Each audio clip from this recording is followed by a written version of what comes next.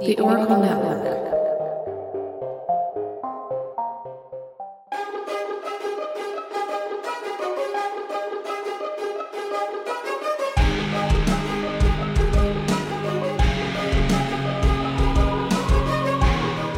Hello, and thanks for tuning in to another episode where I discuss the horrors of the world as told through film. Some movies are pure fiction, enabling us to leave the world of evil behind us, but others, like the ones discussed in this podcast, are based on actual events. Welcome to the True Crime and Horror. I am your host Lorraine Purdon, who is joined by Ray from Not Before Coffee, and this is Once Upon a Nightmare. On the 19th of July 1975, Bill Terrell, a building handyman for apartments at 460 East, 63rd Street and York Avenue in New York City, was asked to go and investigate a foul odour coming from the 10th floor. Bill would discover the bodies of twin gynecologists Cyril and Stuart Marcus. To this day, it is still unclear as to what happened to the brothers. This is Dead Ringers. Ladies and gentlemen, Dr. Beverly Mantle. By every scientific measure, they are absolutely the same. They share everything. You haven't had any experience until I've had it too. Bev, you've got to try the movie star.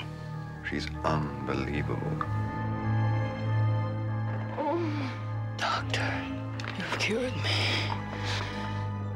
You mean to say there's two of them? They're twins, dear. I think we should drop her, Bev. You drop her. I'm in love with her. Can't be love if it does this to you, can it? Doctor, I think there's something wrong with you. Patients are getting strange. What are they? For working on mutant women. From David Cronenberg, who in The Fly made the fantastic real. Get him out of here! Radical technology was required. Something radical is definitely required. Now, David Cronenberg makes reality the ultimate fantasy.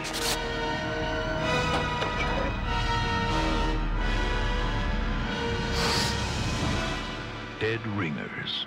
Separation can be a terrifying thing. So as mentioned, I'm joined by Ray from Not Before Coffee. So hey Ray, how are you? I'm okay. You? Grand. You're back on again. I know. Regular visitor. I know. Regular I have guest. a few regulars. Regular visitor. Yeah, I have a few guests, regulars that come on, and you're definitely one of them. And I have to be very... Did you pick this film or did I? I did. Oh, did you? Go me. I actually picked a horror movie that was pretty horrific. Did you find this horrific? There were certain bits of it that were, I think, because I'm a woman. Oh, oh yeah. There were one or two. Yeah, I think back now, actually. Yeah, there were one. And I think that is. I think it was more horrific for women than men in many respects.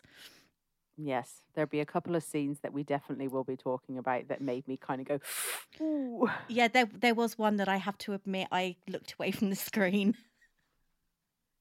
I don't think I looked away. I kind of did that thing where you kind of go like that, you know, where you're not looking away, but you're kind of looking away and looking at the same time. Yeah, it's So I did that, but- the rubbernecking that you do at a car accident, which I think this was actually somebody in a review actually mentioned this was like that car accident rubbernecking where you have to look, you don't want to. Yeah, it's a weird one. It's very strange, but it's Cronenberg. Yes.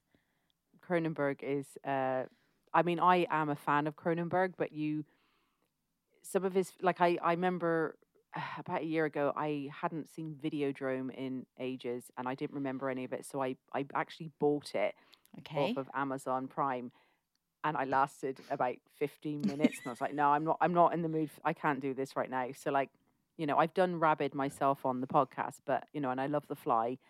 But The Fly is some a of good his one. stuff. Yeah, because some of it, The Fly's amazing. Because like some of his stuff is very, like, he's very body horror. He's like the king of body horror, and he's very visual in a lot of stuff he does. But then you get things like Dead Ringers and the history of violence that aren't so much like things like Rabid and The Fly and Scanners and Shivers and all that kind of stuff. So those types of films, you know, like your Rabbits and your Fly, you have to kind of like I feel like I have to kind of like brace myself for them. I have to be in the mood and I have to be in the right headspace for them. However, it was for me, it was the fact that you had this requirement when it came to the film that we talked about. What do you mean? It had to be something that was based on. Oh yeah, true because crime. now I do. Yeah, I do stuff that's based on real events. It's kind of like, you know, because when I was watching this, I was kind of like, true crime. Is it true crime? Because like there is no crime technically that's committed, but it's kind of a horror film that's based on, very loosely as I went on and looked in a bit more, Yeah. real events. So yeah, the podcast now is kind of going to be films based on real events. Some of them will be full on true crime, paranormal and hauntings and stuff like that, and then stuff like this. So yeah, so This was just twisted.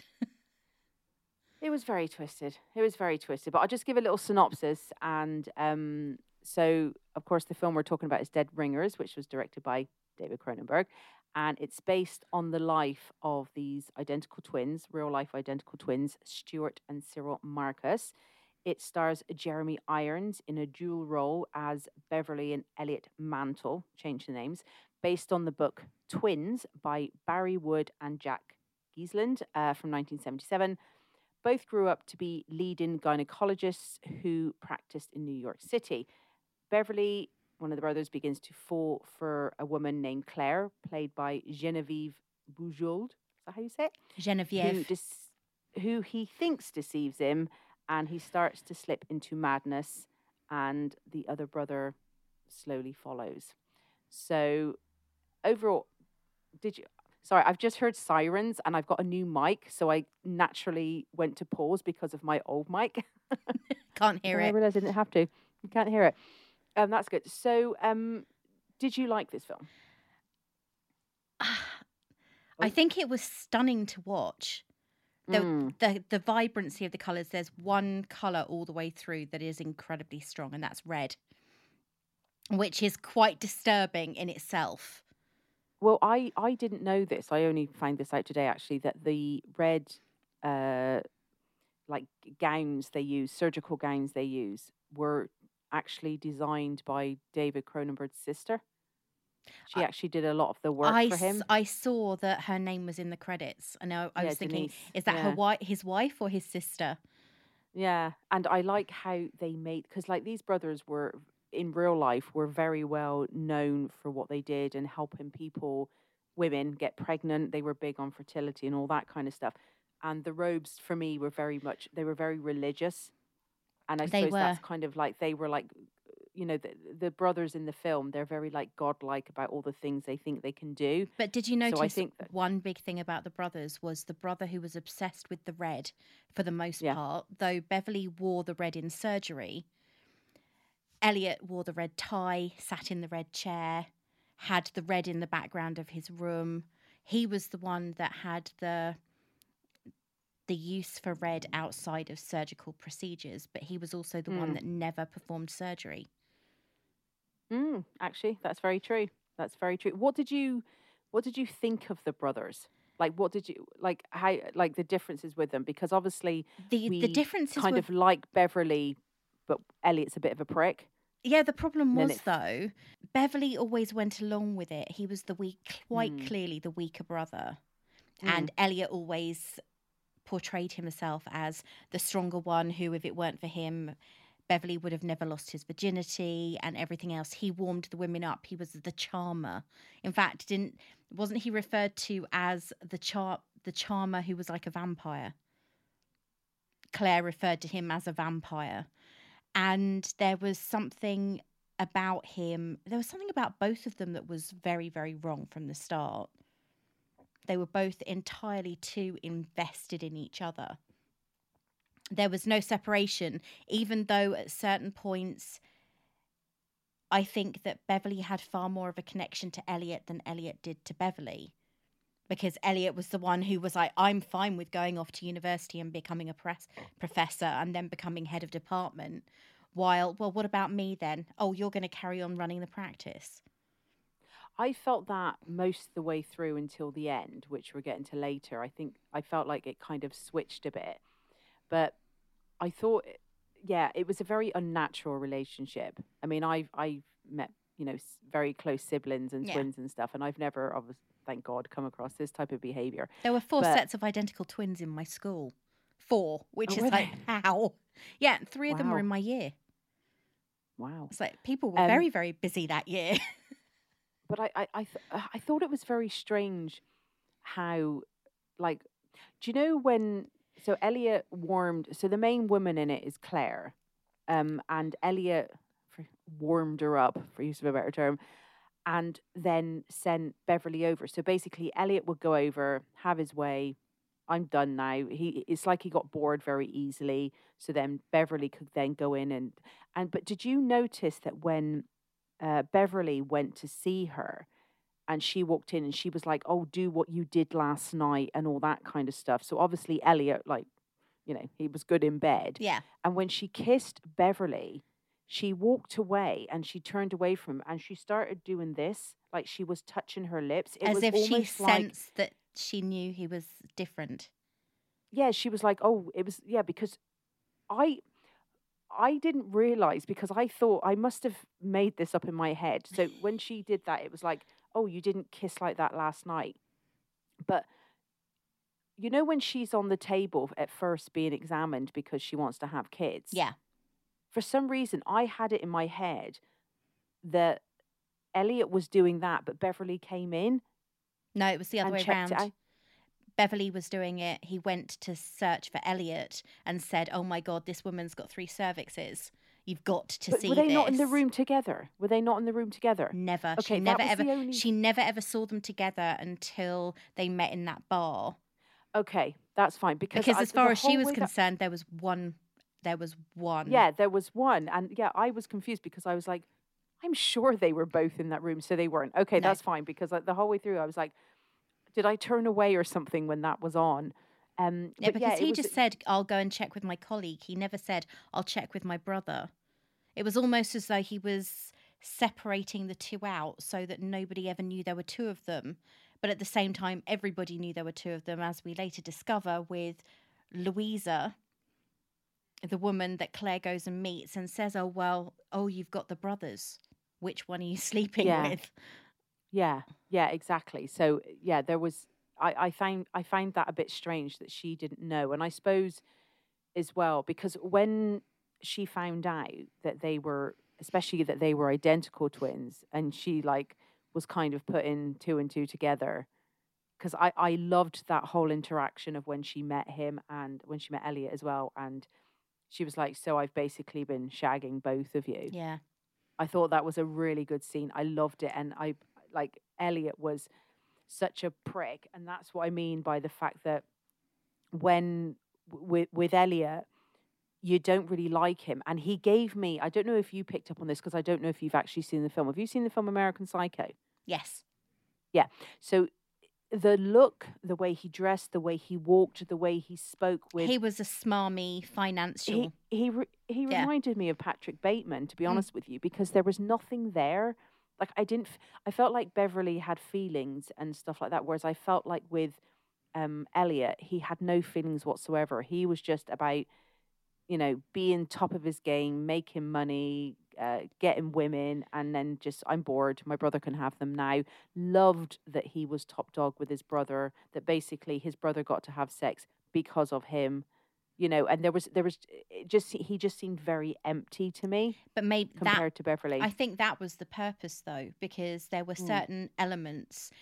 Elliot was very, very slick. He had his hair slicked back all the time. He was always very well dressed. He wore suits all the time, whereas Beverly wore cable knit sweaters, not quite as well as Chris Evans. His hair was very, very floppy. It was like he didn't know what gel was unless he had to pretend to be his brother. Yeah, no, exactly. And I was just watching it, and there was one bit there, and Beverly was looking very disheveled, hair a bit messy, and all that kind of stuff. And Elliot was very clean, and the way the hair was back, and I just thought, my God, Patrick Bateman. It just reminded me so much of him. Because Elliot you didn't like, and even when Claire met Elliot and Beverly together, straight away she wasn't taken by him.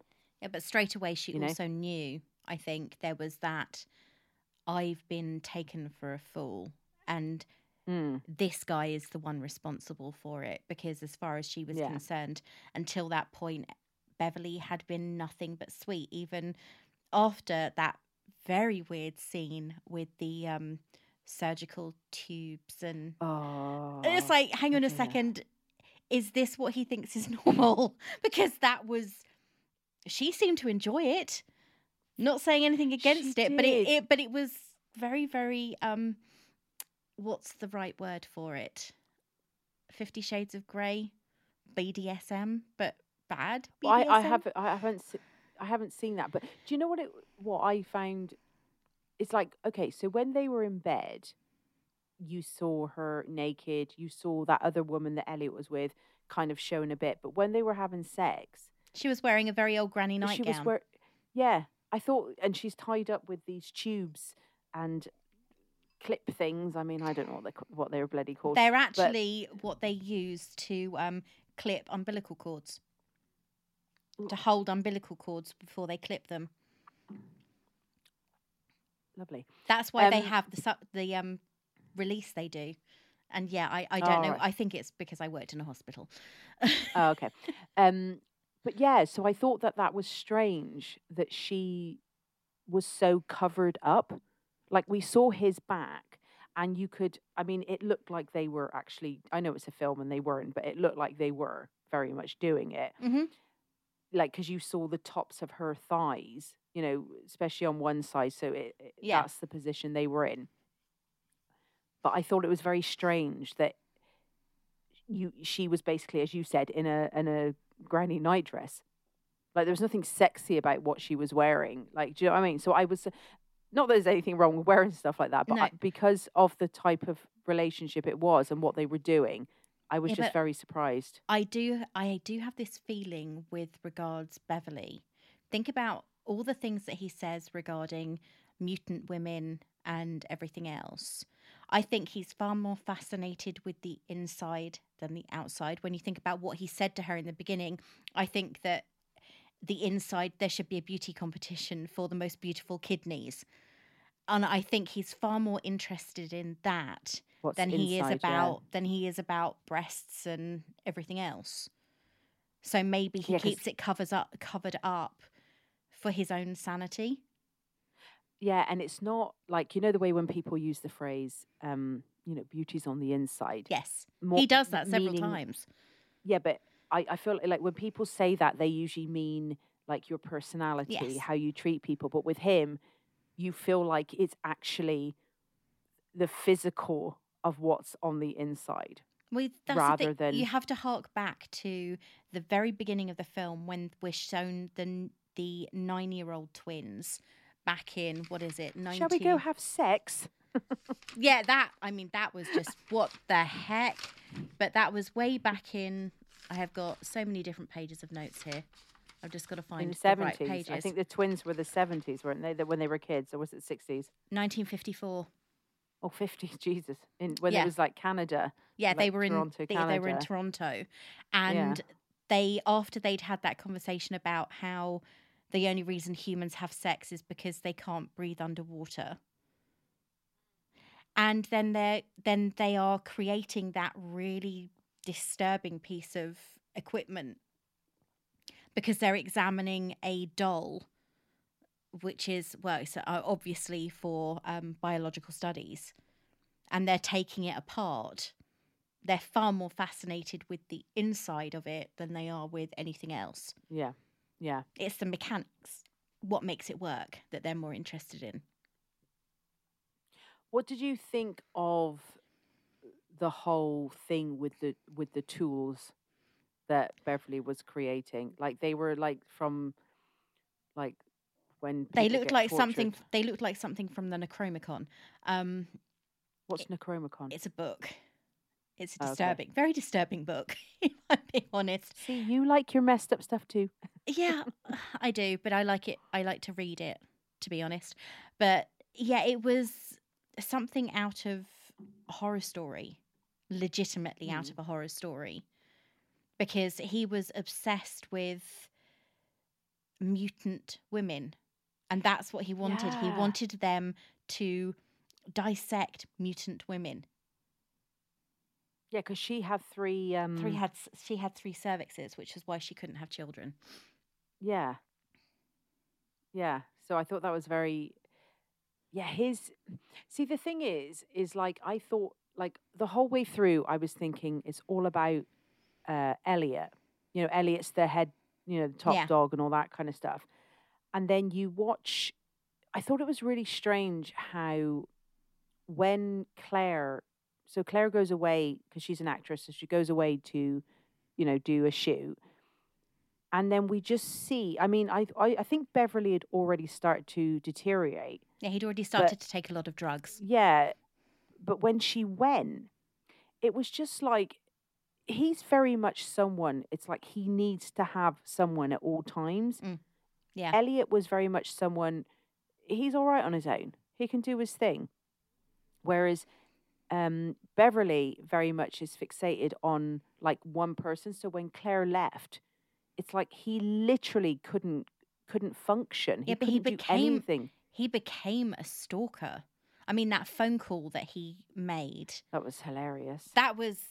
It was cringeworthy, embarrassing, and I felt so sorry for the guy who answered the phone. I thought that was so funny. Like, well, not funny, like, laugh out loud, but like, could you... There were certain moments, like when he was saying, oh, well, what do you think of her insides? If you stick 2 fingers in her, it's like, oh my God, no, this is not a conversation you have with someone you don't know. Yeah, no, but he thought that... He thought she was having an affair. Yeah, she was having an affair. And then, like, he just goes further and further and further. And I'm like... It's, do you know, the sad thing is like, people can have that. I mean, I'm lucky. No one's ever affected me that badly, like, to where I, like, lose my mind and stuff like that. But there's, you know, that can happen. Yeah. Like, unfortunately, he wasn't helped by the fact that he was also sinking into the depths of massive drug addiction. Yeah, no. And I think that's one thing that's probably... Because when you think of the actual brothers, like, the fact, I think a lot of the film with regards to them, apparently, yes, they had a problem. Apparently, yes, both of them would sometimes be in work and off their heads. But, you know, all the other stuff that comes with it, like the way they treat women and stuff like that, is like, you know, there's no proof. Apparently, there's no proof about what actually happened. Like, this film very much feels like they took the fact that we've got these 2 twins, they had a bit of a problem with drugs, and they were gynecologists. And also they were found dead in weird circumstances. Nowhere near the weird circumstance that were discussed towards the end of this episode. Yes. But it's like they took this story and, like, made it... Like, because I'd seen this film before, but years and years ago. Yeah, and same here. I probably saw it in about 93, so quite a long time ago. Yeah, because it's 88, isn't it? Yeah. So, so there's a lot of it. I'd forgotten, because same as you, I probably saw it in the 90s as well. And that's the thing with... I'm discovering, because I've already written a few episodes before doing this one, and it's crazy how much films take such liberties with how, oh, well, they were this, so we'll just say they did this, this, and this. And they just didn't. And you have to remember that, especially the book Twins, because obviously this is based on that. So that guy's putting all this stuff into it. I haven't read it, but they've put all this stuff into it. And you've got to think, especially the way that they treat women. Like, if you're a family member and you're reading... oh, my you know, this fella warmed up women, so this other fella could do you know, it's very disrespectful, you know? Apparently, I mean, the book came out 2 years after they died, because the brothers actually died in 75. Yeah, this came out in 77. The book came out in 77. However, it was based on a newspaper article that was published in the New York Times. Yeah. Which was published relatively soon after the brothers died. Yeah. But again, it's all speculation. But I think that, as with any film, you think about it, I mean, even Scream is loosely based on real life events. Oh, yeah, Danny Rowlands, yeah. So if they take liberties, because if they told the real story, it wouldn't be as entertaining. Well, exactly. I think with Scream, he got the idea from watching the whole thing with Danny Rowlands unfold. So I think the thing with Scream, he doesn't claim. It's just that's where he got the idea from. Yeah, but that's the thing. I mean, this doesn't actually claim to be the real story. It says it was inspired by the book, and the book then says it's inspired by. Yeah, but apparently the marketing, which apparently David Cronenberg wasn't happy about, was, let's say it's basically, it feels like they're trying to say it's the brothers, because when I went to watch it this time, my memory of it was, this is the life of the brothers, and it's not, like, because the ending is ridiculous. Like, there's no way that happened. From all the stuff I've read, there's no way that happened. But I think I'd like to go back to the tools. Ooh. So Beverly is really losing his fucking mind at this stage. And I don't know what these tools are. I don't know what he was expecting to do with them. They're supposed to be medieval. Gynecological tools. Okay, so none of those things are coming near me, number one. But it was the claw thing. Do you remember that thing that had that that really long needle on it that looked a bit like a finger? I was like, no. What's he doing with that? But he tried to use it in surgery. Yeah, but what I found shocking about all that was the fact that so he has all these things laid out and he's got his surgical team around him, and the girl says, I don't know what any of these things are. And he's like, oh, I'll just tell you a number and you give me, I want number 5 and give me number 5. Whereas you'd think to yourself in a situation like that, they would be, no, I'm not going forward. None of us are going to help you because none of us know what these are.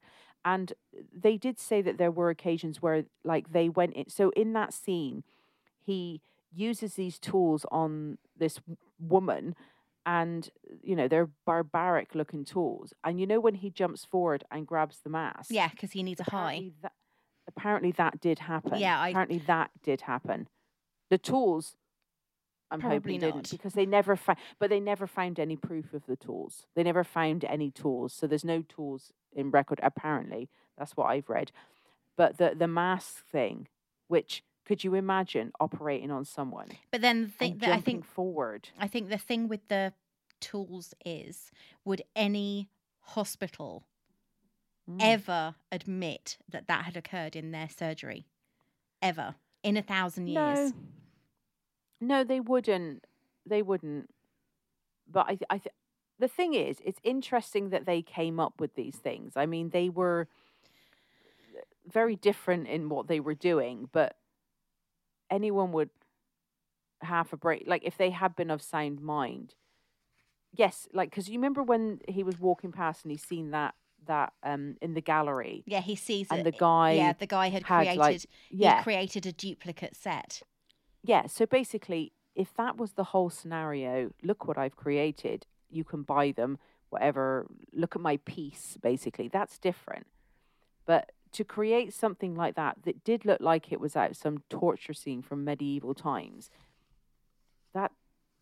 that's fucking not right. Like, do you know what I mean? But in his head, he was like this weird nutty fucking inventor. Well, that's the thing. He was revolutionizing gynecology. They had created a piece of equipment that they received an award for, and their university got credit for. Yeah, but see that thing, while I thought there, do you know the scene where he's using it on that woman and she's like, it really hurts. Yeah. And then he's like, is it sore when you have sex? And he basically accuses her of but then he accuses her of having sex with a dog. Did you have sex with a golden retriever? But then the brother comes in, and this is when it kind of starts to turn for me with regards to Elliot, because Elliot's like, you're not meant to use it for that. No wonder it hurt her. And now you start to see Elliot realizing that Beverly is, there's something not right. And that was the moment for me where I thought, actually, no, Elliot isn't just about himself, because he doesn't want these women to be hurt by what his brother is doing. I think that's part of it is protecting his reputation. But then there's the other part that doesn't want his brother to be damaged by what is happening. And he is really concerned for his health. No, he is concerned. But if you see his face, he's kind of like, you know the way when someone says something to you or does something, you're literally like, what the fuck? Oh, yeah. He has that kind of look about him. He's like, what the fuck? No. But then that's when you start to see it change, because when his brother is like on all the drugs and he's creating these tools and he's, done this thing to this woman in surgery, and Elliot's had to pretend he's him to go into the board to kind of talk their way out of it. Elliot then is like, I need to get on the same page as Beverly, because Beverly is basically the research man. He's the guy behind all of this, because he's the that data guy. Yeah, his work is based off of his. And I thought that's when it started to turn in the film. I'm not saying in real life. No. When Elliot's like, I need to get on his level. So I need to take the drugs and do the stuff that he's doing. But while he's doing that, Beverly has met Claire. He spent a week at her apartment and he's fine. Sorted himself out. So if Elliot hadn't have done anything, they two of them would have been fine. But Elliot just was like, I need to get onto Beverly's level. Rather than trying to sort Beverly out, he wanted to get where he was. Yeah. So that they create this whole cycle because when Beverly gets himself clean, he then goes and discovers that Elliot has decimated their empty offices because their careers are over. Oh, my God. And, oh, my God, that office just made me feel sick. But I think that is something that they also did take from the real life thing, because the brothers... But it was in his apartment. They hadn't been seen for a while. And when they went in, I think I read that one police officer said you couldn't see floor. One of the brothers one of the brothers had been out. Yeah, they estimated that it was back 3 days after his brother had died that he left the house. So he was in there with him for a while before he died. So yeah, it was very much like that.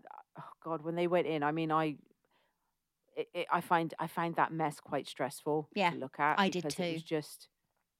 It was disturbing, massively so. Yeah, no, it was really bad. And then he just, because the sad thing was, Beverly had kind of sorted himself out, and he looked around the corner because he heard the water, the shower running, and like there's Elliot all just kind of smiling at him. He looks up and kind of smiles at him, and then they go in, and you can see they're using the tools because they're both off their heads at this stage. Because Beverly then starts taking stuff to join him. They start talking about, oh, well, we'll take this, and then we'll take this, and then we'll take this as a treat because it's Sunday, and then on Monday we're going to get clean. I just thought to myself of the diet. You know yourself, they're like, on Monday... Yeah, that's it. That's it, exactly. Yeah, but so the thing is, though, that's almost... and wine. But that's almost what it was, because they had a massive, great big cake and orange pop. And soda, then, oh, I want ice. Where's the ice cream? There is no ice cream. But I want ice cream. Yeah, that's me. I want ice cream.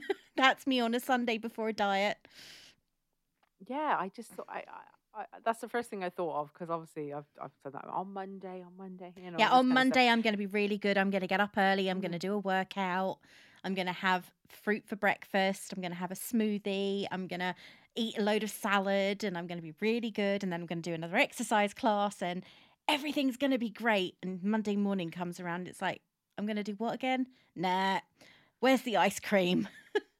But the thing is, when you watch them doing it, like when, people say that, they believed it. They believed that they were going to, on Monday, they were going to kick it all and turn things around. They're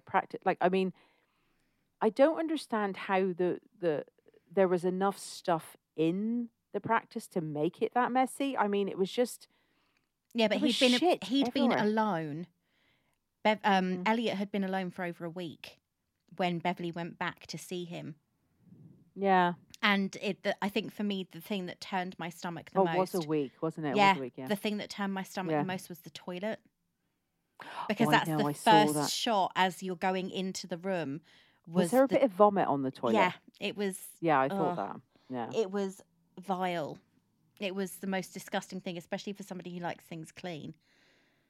Yeah, no, but the thing was, they knew their careers were done. They knew they were over.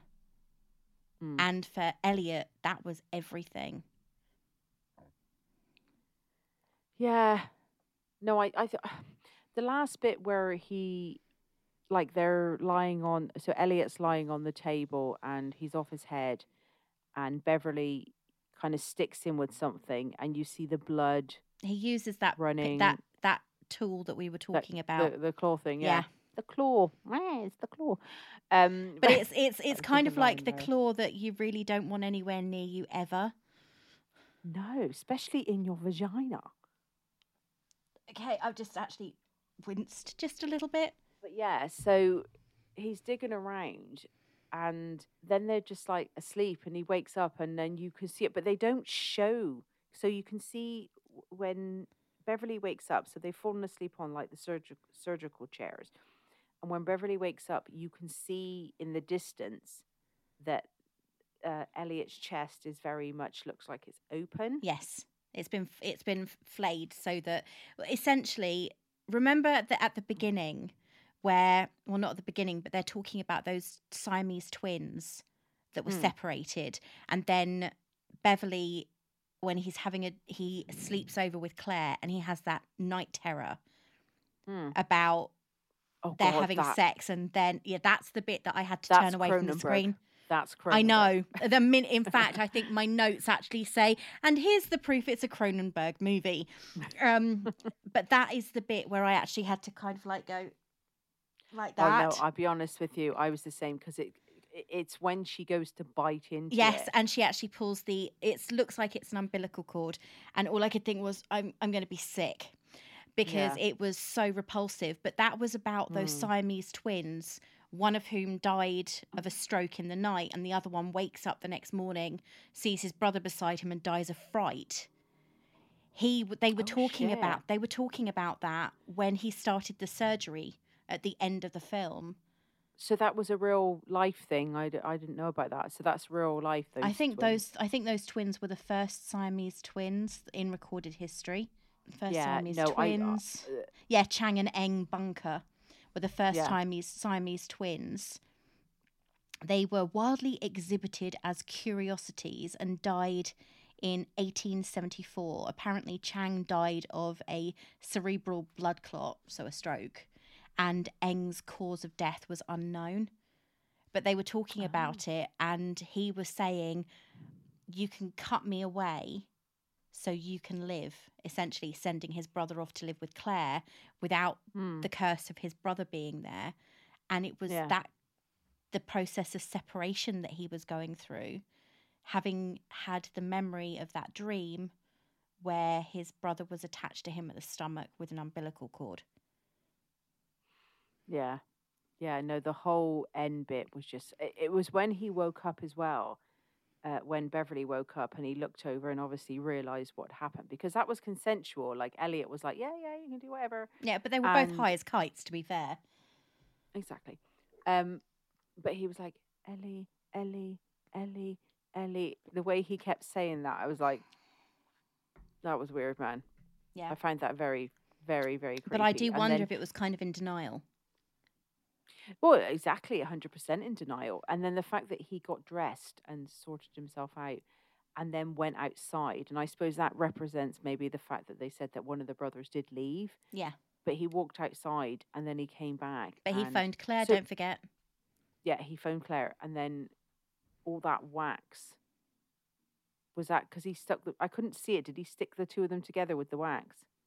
Because you noticed there was a load of wax on everything. Yeah, but I think that was the candle. Yeah, I thought it was the fact that they'd use all that wax and he'd used it to stick the two of them together. Yeah, but he hadn't, because if you look at the end of the film, they're totally separate. I thought they were very much together. No, because one of the brothers is curled up at his feet. One's sitting up, the other one's curled down at the bottom at the feet. Oh, I thought it was more waisty. No, you could see the feet. Oh, okay. Yeah, I thought it was more waisty. But yeah, so with regards to the real life story, how much do you think, like, what did you think when you were watching it with regards to the actual story? I think that there was so much speculation. So much speculation, she says. I think that. But I do think that they were likely that close and that dependent on each other. I mean, we don't know anything of their childhood history. We don't know what growing up was like or anything else. I did find it quite interesting that they had such strong English accents given they grew up in Canada. I thought that was weird when they came out and they were very I was like, oh, were they English? For a minute I was like, are they English? Yeah, that girl was like, fuck you. Yeah, she had a very, very strong, almost New York accent. I didn't think it sounded Canadian at all. But that's what I thought. But I think that you have to take everything with this kind of film with a grain of salt, because the whole thing is actually still an unsolved mystery. They don't know what happened. I mean, they broke into this apartment where only one of them actually lived. And they found both of them there dead. They know that one of them died earlier and they think it was from a drug overdose and the other one was from withdrawal. See, that's the thing. There's been so many things. So there's like murder-suicide, one. The other one was they hadn't had drugs and kind of fell into a coma, and when they woke up, their bodies went into shock. The other one was drug overdose. There's like so many variations of what actually happened to these two men, but nothing concrete. No. So it's one of those things that will, people that are interested in it will forever be kind of make up what you think happened, I mean, well, that's the thing. I mean, that's what they did. They were 45. Exactly. That's what I mean. It makes no sense that they both died. I can understand, like if you were to look at the film and you watch the way Beverly went with drugs and stuff like that, you can understand one of them. But it's the fact that both of them did. Like, I don't know. What I did find quite interesting was that conversation that they had with Claire, or rather Beverly had with Claire very early on. And she talks about, oh, well, I've had so much sex, so much unsafe sex. Don't use any form of contraception at all. Yeah. And bearing in mind when this was made, 1988, it was kind of like at the height of the AIDS crisis HIV. And everything else. And he says, oh, that's not safe.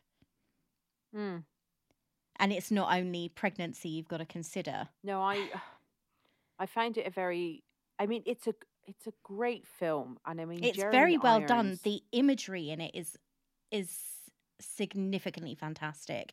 I mean, the use of color is amazing. No, I agree, and I think like Jeremy Irons is just. I mean, I think Jeremy Irons is an exceptional actor. He is an exceptional actor, but they do it really well with how, like, I never once thought to myself, it's not. Jeremy Irons has. I thought the whole way through, Jeremy Irons obviously has an identical twin. Yeah, he must have. And he's helping him. Yeah, he did a really good job, and I think they did a really good job with how they filmed it to make you believe. Especially given when they filmed it. Yeah, exactly. No, exactly, because it was like the only time I was like, okay, they made a point of not doing it was with the when they were joined in the dream, because you had Beverly looking up, and then Elliot's character, the head was completely turned away, and that was done.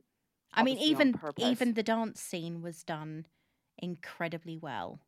Oh my god! I thought that dance scene when, so Elliot has this girl that he's seeing. What's her name? Do you remember her name? No, but doesn't he always call her the Countess? Okay, so he's seen this girl, and she's incredibly influential at the hospital that they work. Dance with Beverly to kind of like give him a little boost type thing because he's depressed. Yeah, and she does, and yeah, when Elliot comes along and the way they're both dancing, I thought it was a bit weird, but at the same time, I was like, you actually thought that they were identical twins doing it, like they were both Jeremy Irons, you know, and it's strange then when they walk off, and I think this is the real decline of it, is when so Beverly walks off and passes out and stops breathing, and she tries to help him, but Elliot takes such a long time to kind of like recognize that his brother is in need. But when he does, but he pushes her away by saying, "No, don't touch him. He's my brother." He's my brother. And I think that's when it goes downhill for both of them. I think after that they're fucked. Yeah. Oh, I agree completely. They have destroyed everything about their career that was good. I mean, that scene when Elliot is being presented with an award and he's saying, "Oh, well, my brother can't be here. He's somebody I really need to thank. My brother can't be here tonight." And Elliot and Bev arrives so off his face. Yeah. And starts, that barrage of abuse to everybody is so unbelievable. Yeah. Yeah. No, it's not good. But yeah, so I think, you kind of see the two of them decline from, I think for me personally, it was that moment. Yeah. When Beverly passes out. But it's so sad because like with Beverly, he's so childlike in a lot of the scenes, like especially like this woman comes into his office and he's sat in his chair and his legs are like up to his chest. It's just, I'll be with you in a second type thing. It's like he's been caught out. Like, the way a child would be like, oh shit, I've been caught out. Yeah, but then you think about it, then later on, that self-same woman comes into his office and he's shooting up. Oh, I know when that happens. And she hands her notice in straight away. Yeah. It's like, no, not working here anymore. No. But yeah, no, it's a very... See, the thing is, it's down as horror thriller. I don't personally think it's horror. I think it's more thriller, if I'm honest with you. I think it has very scary elements, but psychologically, it's terrifying. Yeah. I mean, that everything. I think that anybody going into surgery and seeing every single member of the surgical team wearing bright blood red. I would not like that. I wouldn't either.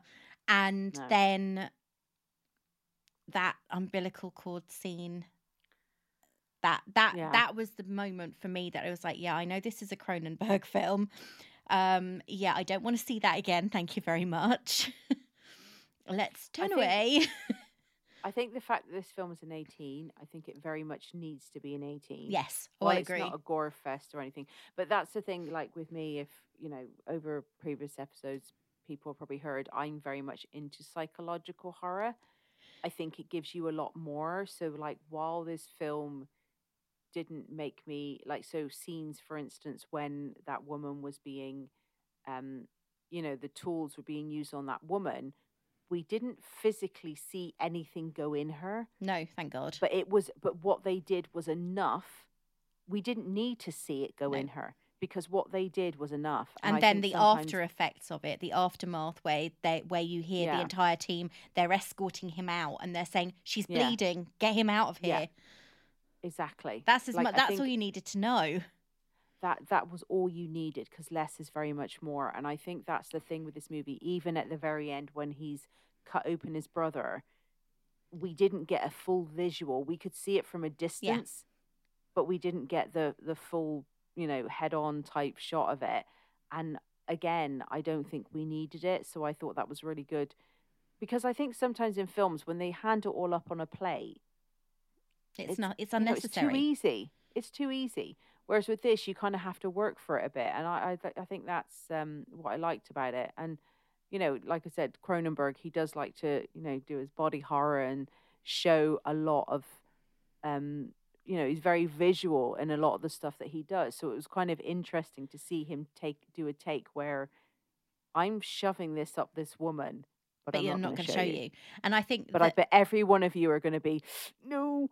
Yeah, and I think the thing with this film, his intensity with visuals was reserved for the colour palette and the scenery and everything else, all of the, I mean, the scene, as we've already talked about, when he goes into the offices, when Beverly goes back to the offices and sees his brother, the visuals of how messy everything got in that week is enough. You don't need to see everything in detail.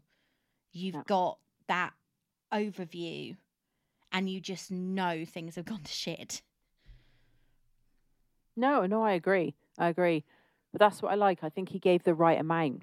I think he gave you the right amount of what you were seeing to give you that kind of feeling that when you do actually physically see it in all its glory, you kind of like step back a bit, but you don't need to see it in all its glory. Like, that's the thing about a lot of Cronenberg films. He's very good at giving you it all, but without showing you anything. Yeah. I think the thing with this one was, if it was going to be a horror movie targeting any specific audience, I would definitely say it's far more horrific for female audiences than male. Oh, definitely. If you've got a vagina, you're going to be because you're supposed to trust your gynecologist. You're supposed to be able to go in there and know that this gynecologist knows what they're doing, knows what they're talking about, and they're not there to hurt you. No, exactly. And I think as well the whole fertility thing behind it, because obviously there's people out there that struggle to get pregnant, and these guys were like top dog. We will fucking sort you out. Like, yeah, but I found actually apparently named their kids after them. They like, one woman was like, I think she said, Cyril Marcus got me pregnant. I think not by planting the seed, but he got me pregnant. I think the irony with their entire practice was, we only look after the women. We don't touch the men. So if the man's the problem, go somewhere else. That's not our issue. I thought that was very interesting, because fertility is fertility. Yeah. Like, I thought that was really interesting that they were just, because there's that woman who goes to and says, I'll pay you anything. I'll do anything. Yeah. And he says, it's your husband's problem, not ours. We only look after the women. I thought that was interesting. I did, It was a very, very strange obsession. It was an obsession. I understand that people specialize, and, if your speciality is women, gynecology and all that kind of stuff. But they were obsessed. Yeah. It's like they weren't even willing, like, what you would expect in that kind of scenario is like, if a man, if the reason, like, so you've got this married couple and the reason you can't get pregnant is because of the bloke, not the woman, you would feel that they would almost go, we can't help them, but you can do ABC. We can go to this person, do this, do that, whatever. But they were basically, not going to do it. We help women, end of. So it was like they were so obsessed, like you said, with women and their, reproductive organs. They just didn't give a shit about the fact that it takes a man and a woman to get pregnant. Yeah, it does make you wonder. You need both. It does make you wonder again. I mean, we don't find out anything about their families at all. So it makes you wonder if they even knew their father. And if so, how much involvement did they have with their parents in general? Yeah, no, that's true. That's true. Because they were very, like, we have each other. Yeah. And that's all we have. We don't have anything else. We just have each other. Which reminds me of another film where siblings had each other and that's all they were focused on. And I think it was a horror film of some kind. But the siblings were just so intent on each other, it didn't matter about anybody else. There was no one outside of their relationship.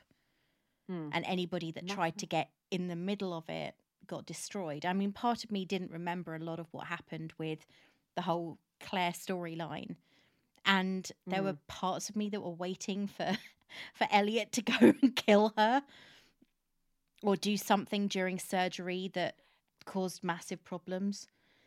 I'll be honest with you. I thought it was a lot more.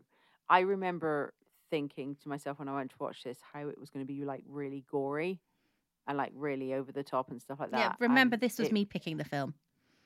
Yeah. And it wasn't. It really wasn't. Like, there wasn't any, like, I went like this a few times, but that was more because, you know, I'm like, ooh, but and then there your was never a entire moment. insides shrivel up just a little bit. Exactly. But there was never a moment where I was like, this is so fucking gory. It just didn't. That's not necessarily a bad thing, though. No, it's not.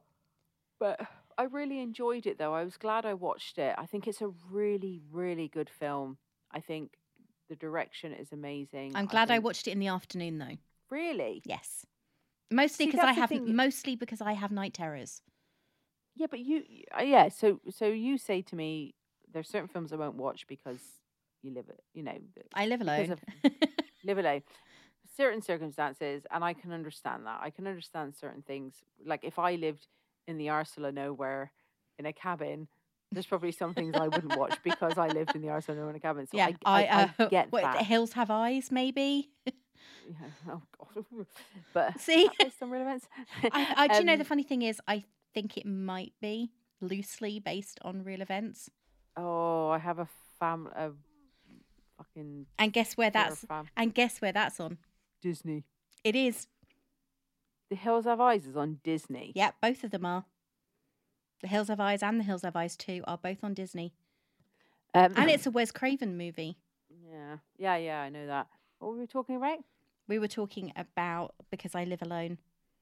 Oh, yeah, because you were saying that you had to watch this during the day. Yes. I don't, like, a lot of the stuff that you say about having to watch during the day, I get. This, I do not get why you'd have to watch this during the day. I think it's more because I'm not a massive fan of any kind of anything that could go in my nightmares. And this kind of could. I'm not a massive fan of OBGYNs.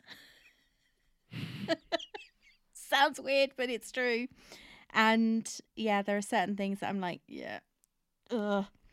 I like to be able to go to sleep with a nice thought in my head. You know, the funny thing is, I've been prodded and poked and cut open because of having a baby. Yeah, and you're still fine with it. I'm still fine with it. Yeah, well, everyone has their things, and they do. One of mine is, I'm not a massive fan of it. Yeah, but then I don't watch. There are lots of things that I won't watch at night because I don't. Most horror movies, to be fair, but there are certain things. For example, if I work late, I know that I'm not going to be able to go to bed so early because I need my brain to stop ticking over. So the earlier I watch anything that's going to make me think too much, it's why I read mindless stuff when I go to bed and why I go to bed with a book and the radio rather than the TV. Yeah.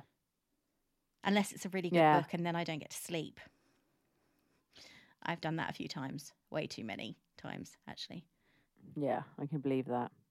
Yeah, I think in general, I suppose that's fair enough with films. People just have their limits of what they can and can't handle. I mean, I watch horror films, but there's things I can't handle, and there's people that I know, and they're just like, Lorraine, what's wrong with you? But then when you think about it, when you go to bed, what is it you tend to watch when you go to bed? Before I go to bed? Yes. Oh, I'd watch like Brooklyn Nine-Nine or Schitt's Creek or... Yeah. And see, you watch the stuff that means you don't have to think about it, or you're not going to think about it when you go to sleep, whether that's because it's horror or because it's something that makes you think too much. No, but I would watch a horror film before bed, but I have my limits. So like, for instance, if there's a film that I haven't seen and this mate of mine, I know he's seen it, I will say to him, you know, will I be able to watch this? What was it you sent me? You sent me a message after you went and saw the latest Scream movie. Oh, so what good. Was it? Yeah, well, it was. It's so good. Don't go and see it. I know. Oh my God, I really enjoyed it. But yeah, you're not allowed to watch it. As I said, see, there are certain things you know. It's but it's not your advertising for Scream is as good as Warner Brothers for the Batman. The Batman. Is it called The Batman? The next one is called The Batman, but the advertising for The Batman is essentially there was one billionaire playboy superhero who had no superpowers. His name was Iron Man. Go and see the second best one. But is the new film called The new film Batman? is called The Batman, yes. Oh, I love that. Harry always makes fun of me because I call it, sometimes I've stopped doing it now, but I used to call it the YouTube. My mum still calls it the YouTube. But my mum hates the internet, so okay. So I'm kind of safe, though she is starting to talk about, oh, maybe I should listen to some podcasts because I hear there are some good ones out there, and my mind immediately shuts down with a panic warning. Don't listen to mine. Yeah, please don't listen to mine.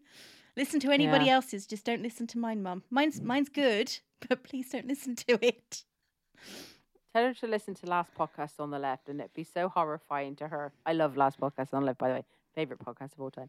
She'd probably be so horrified by it that she'd be like, I'm not listening to podcasts anymore. Send her to a true crime one, and that'll put her off if she's not into it. She's more Terry Pratchett. What she was talking about, the line on our phone, we have a phone call every Saturday, and the line on our call today was so bad that she was talking about a TV show, and I was going, yeah, that's great, and I don't know what she was talking about at all. Yeah. I was just agreeing with her because I couldn't hear what she'd said. Best way sometimes, just nod along. I know. Cool. So, do you have anything else to add to this about Dead Ringers? I found I'm looking at, you've got the screen behind you and you've got the poster for Dead Ringers. I find that quite interesting because it's the two brothers and Claire in between, almost as though it's indicating Claire's introduction into the trio or the triad was what broke it up. She was the catalyst. And she's the only one. And she's the only one that walks away from it scot-free. Yeah. I think she was, but through no fault of her own. But I also think she was, in a way, she was far more detached from the relationship than Beverly believed her to be. I don't think she was anywhere near as dependent on him as he was on her. Oh, God, yeah, 100%. 100%. It was almost, in some ways, when Elliot went and spoke to her at the movie studio, and she was, I don't want to talk to you. I don't want anything to do with you. It was almost as though she was kind of thumbing her nose at him and saying, I've got your brother now. So I found her introduction into the whole thing was, for me, the turning point. Even though it happened very, very close to the beginning of the film. Yeah. But I also found that she was actually, out of all of them, the least likeable character, even though Elliot was an asshole. Yeah, I didn't... I found felt her insincere. Yeah. No, I felt sorry for Beverly, but there was no one in it that you really liked. No, but she was the least likeable of all of them. She was very bizarre. She was a bizarre character. She was detached almost, as though she put it down to the fact that she was part of Hollywood and everything else. Yeah. But at the same time, she didn't seem to live the high life of a Hollywood actress. If she was that successful. Yeah. Yeah, it was a weird setup. Yeah, it was a very weird setup, and I think that was the main thing that I took away from it, was the catalyst for their entire failing relationship, Beverly and Elliot, was a woman, and she'd come to them initially for help, even though she'd already been told that she couldn't be. Yeah. So it was kind of like she was put in there intentionally to destroy them, even though she didn't realise that's what she was there for. What her role was. Yeah. So would you recommend this film? Would you watch it again? This is probably the second or third time I've watched it because obviously it used to be on late at night on TV when we were growing up. I think I probably would watch it again and maybe through different eyes this time, not Rosemary's Baby style. But looking at it from a perspective of the cinematography far more than the story, because I think you can analyze the story to pieces. And we're never going to get to the bottom of the real story of the Marcus twins, especially with this film. Yeah. What about you? I don't think you're ever... No, I'd highly recommend it. So I would. And if someone, came to stay and they wanted to watch it, I'd watch it again. I think it's a great film. I think it's a really good film. I think Jeremy Irons is exceptional. Oh, he's fantastic in this. I'm a Cronenberg fan. But I am a Cronenberg fan, but I think you have to be in the mood. Yes. Like I said, you have to be in the mood for it. You couldn't just put this on to wash over. No, it's not one of the... I don't think it's a film that you could go... I mean, I started off watching this film and I knew that there was no way... Because I watched Ghostbusters Afterlife before I watched this. And I knew there was no way I was going to be able to read anything while I was watching it. It's not a background noise film. No, it's not. And I think some, like there's a lot of films that you can kind of just put on and, like you said, potter about, read a book, clean, tight, whatever. Yeah. But I think this film deserves your attention. And I think if you don't watch it properly with just your focus being on the film, then you're not doing it justice. Like, do you know what I mean? Even the soundtrack was amazing. Yeah, there were parts actually I really enjoyed with the music, but yeah, I think you need to watch it properly and appreciate what it is. And if anything, just like I said, for the acting of I love Jeremy Irons. I think he's a great actor. He's one of the only things that makes Die Hard with a Vengeance bearable. I know. He's amazing.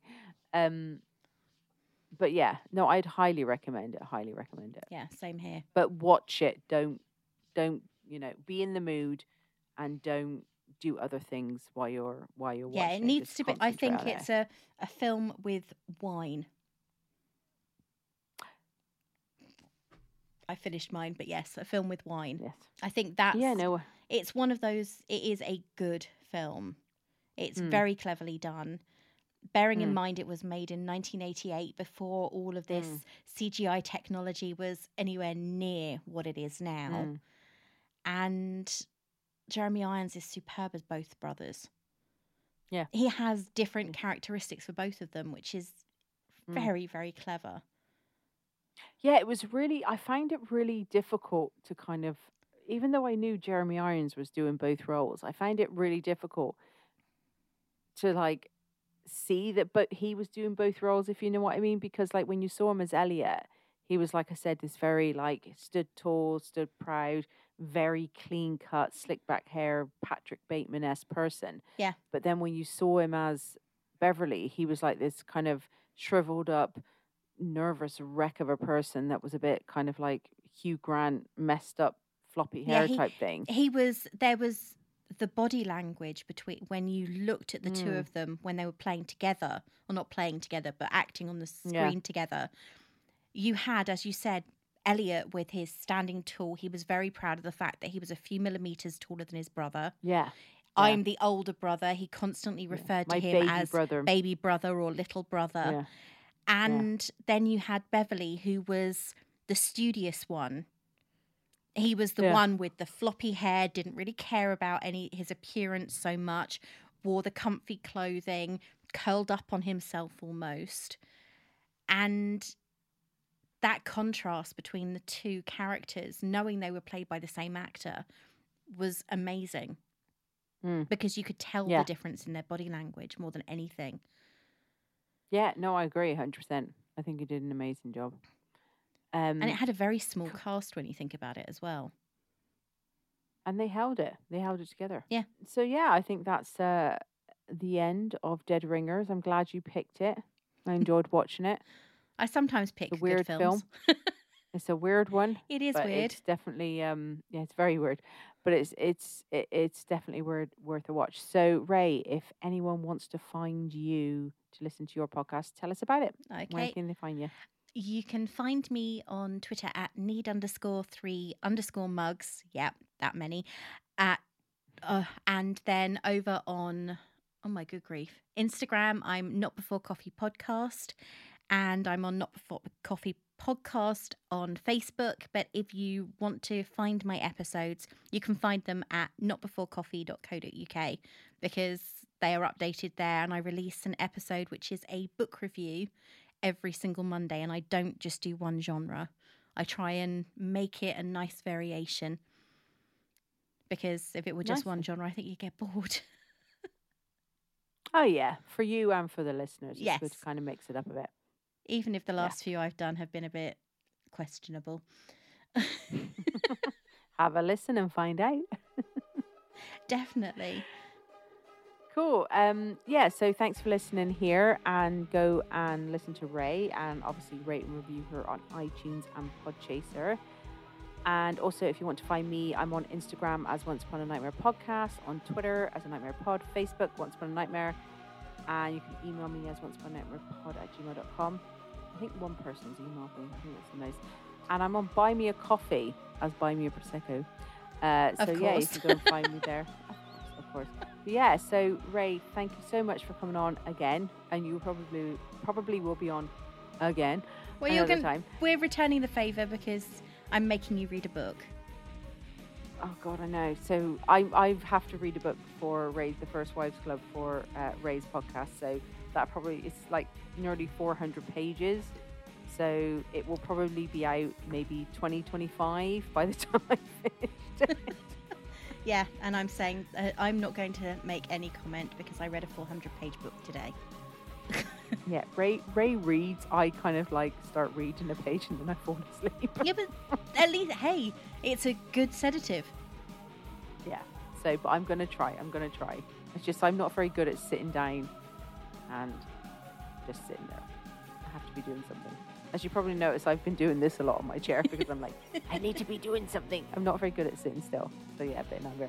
But anyway, thank you for coming on, and I will chat to you again very soon. Yeah. Thank you all. Bye. Bye.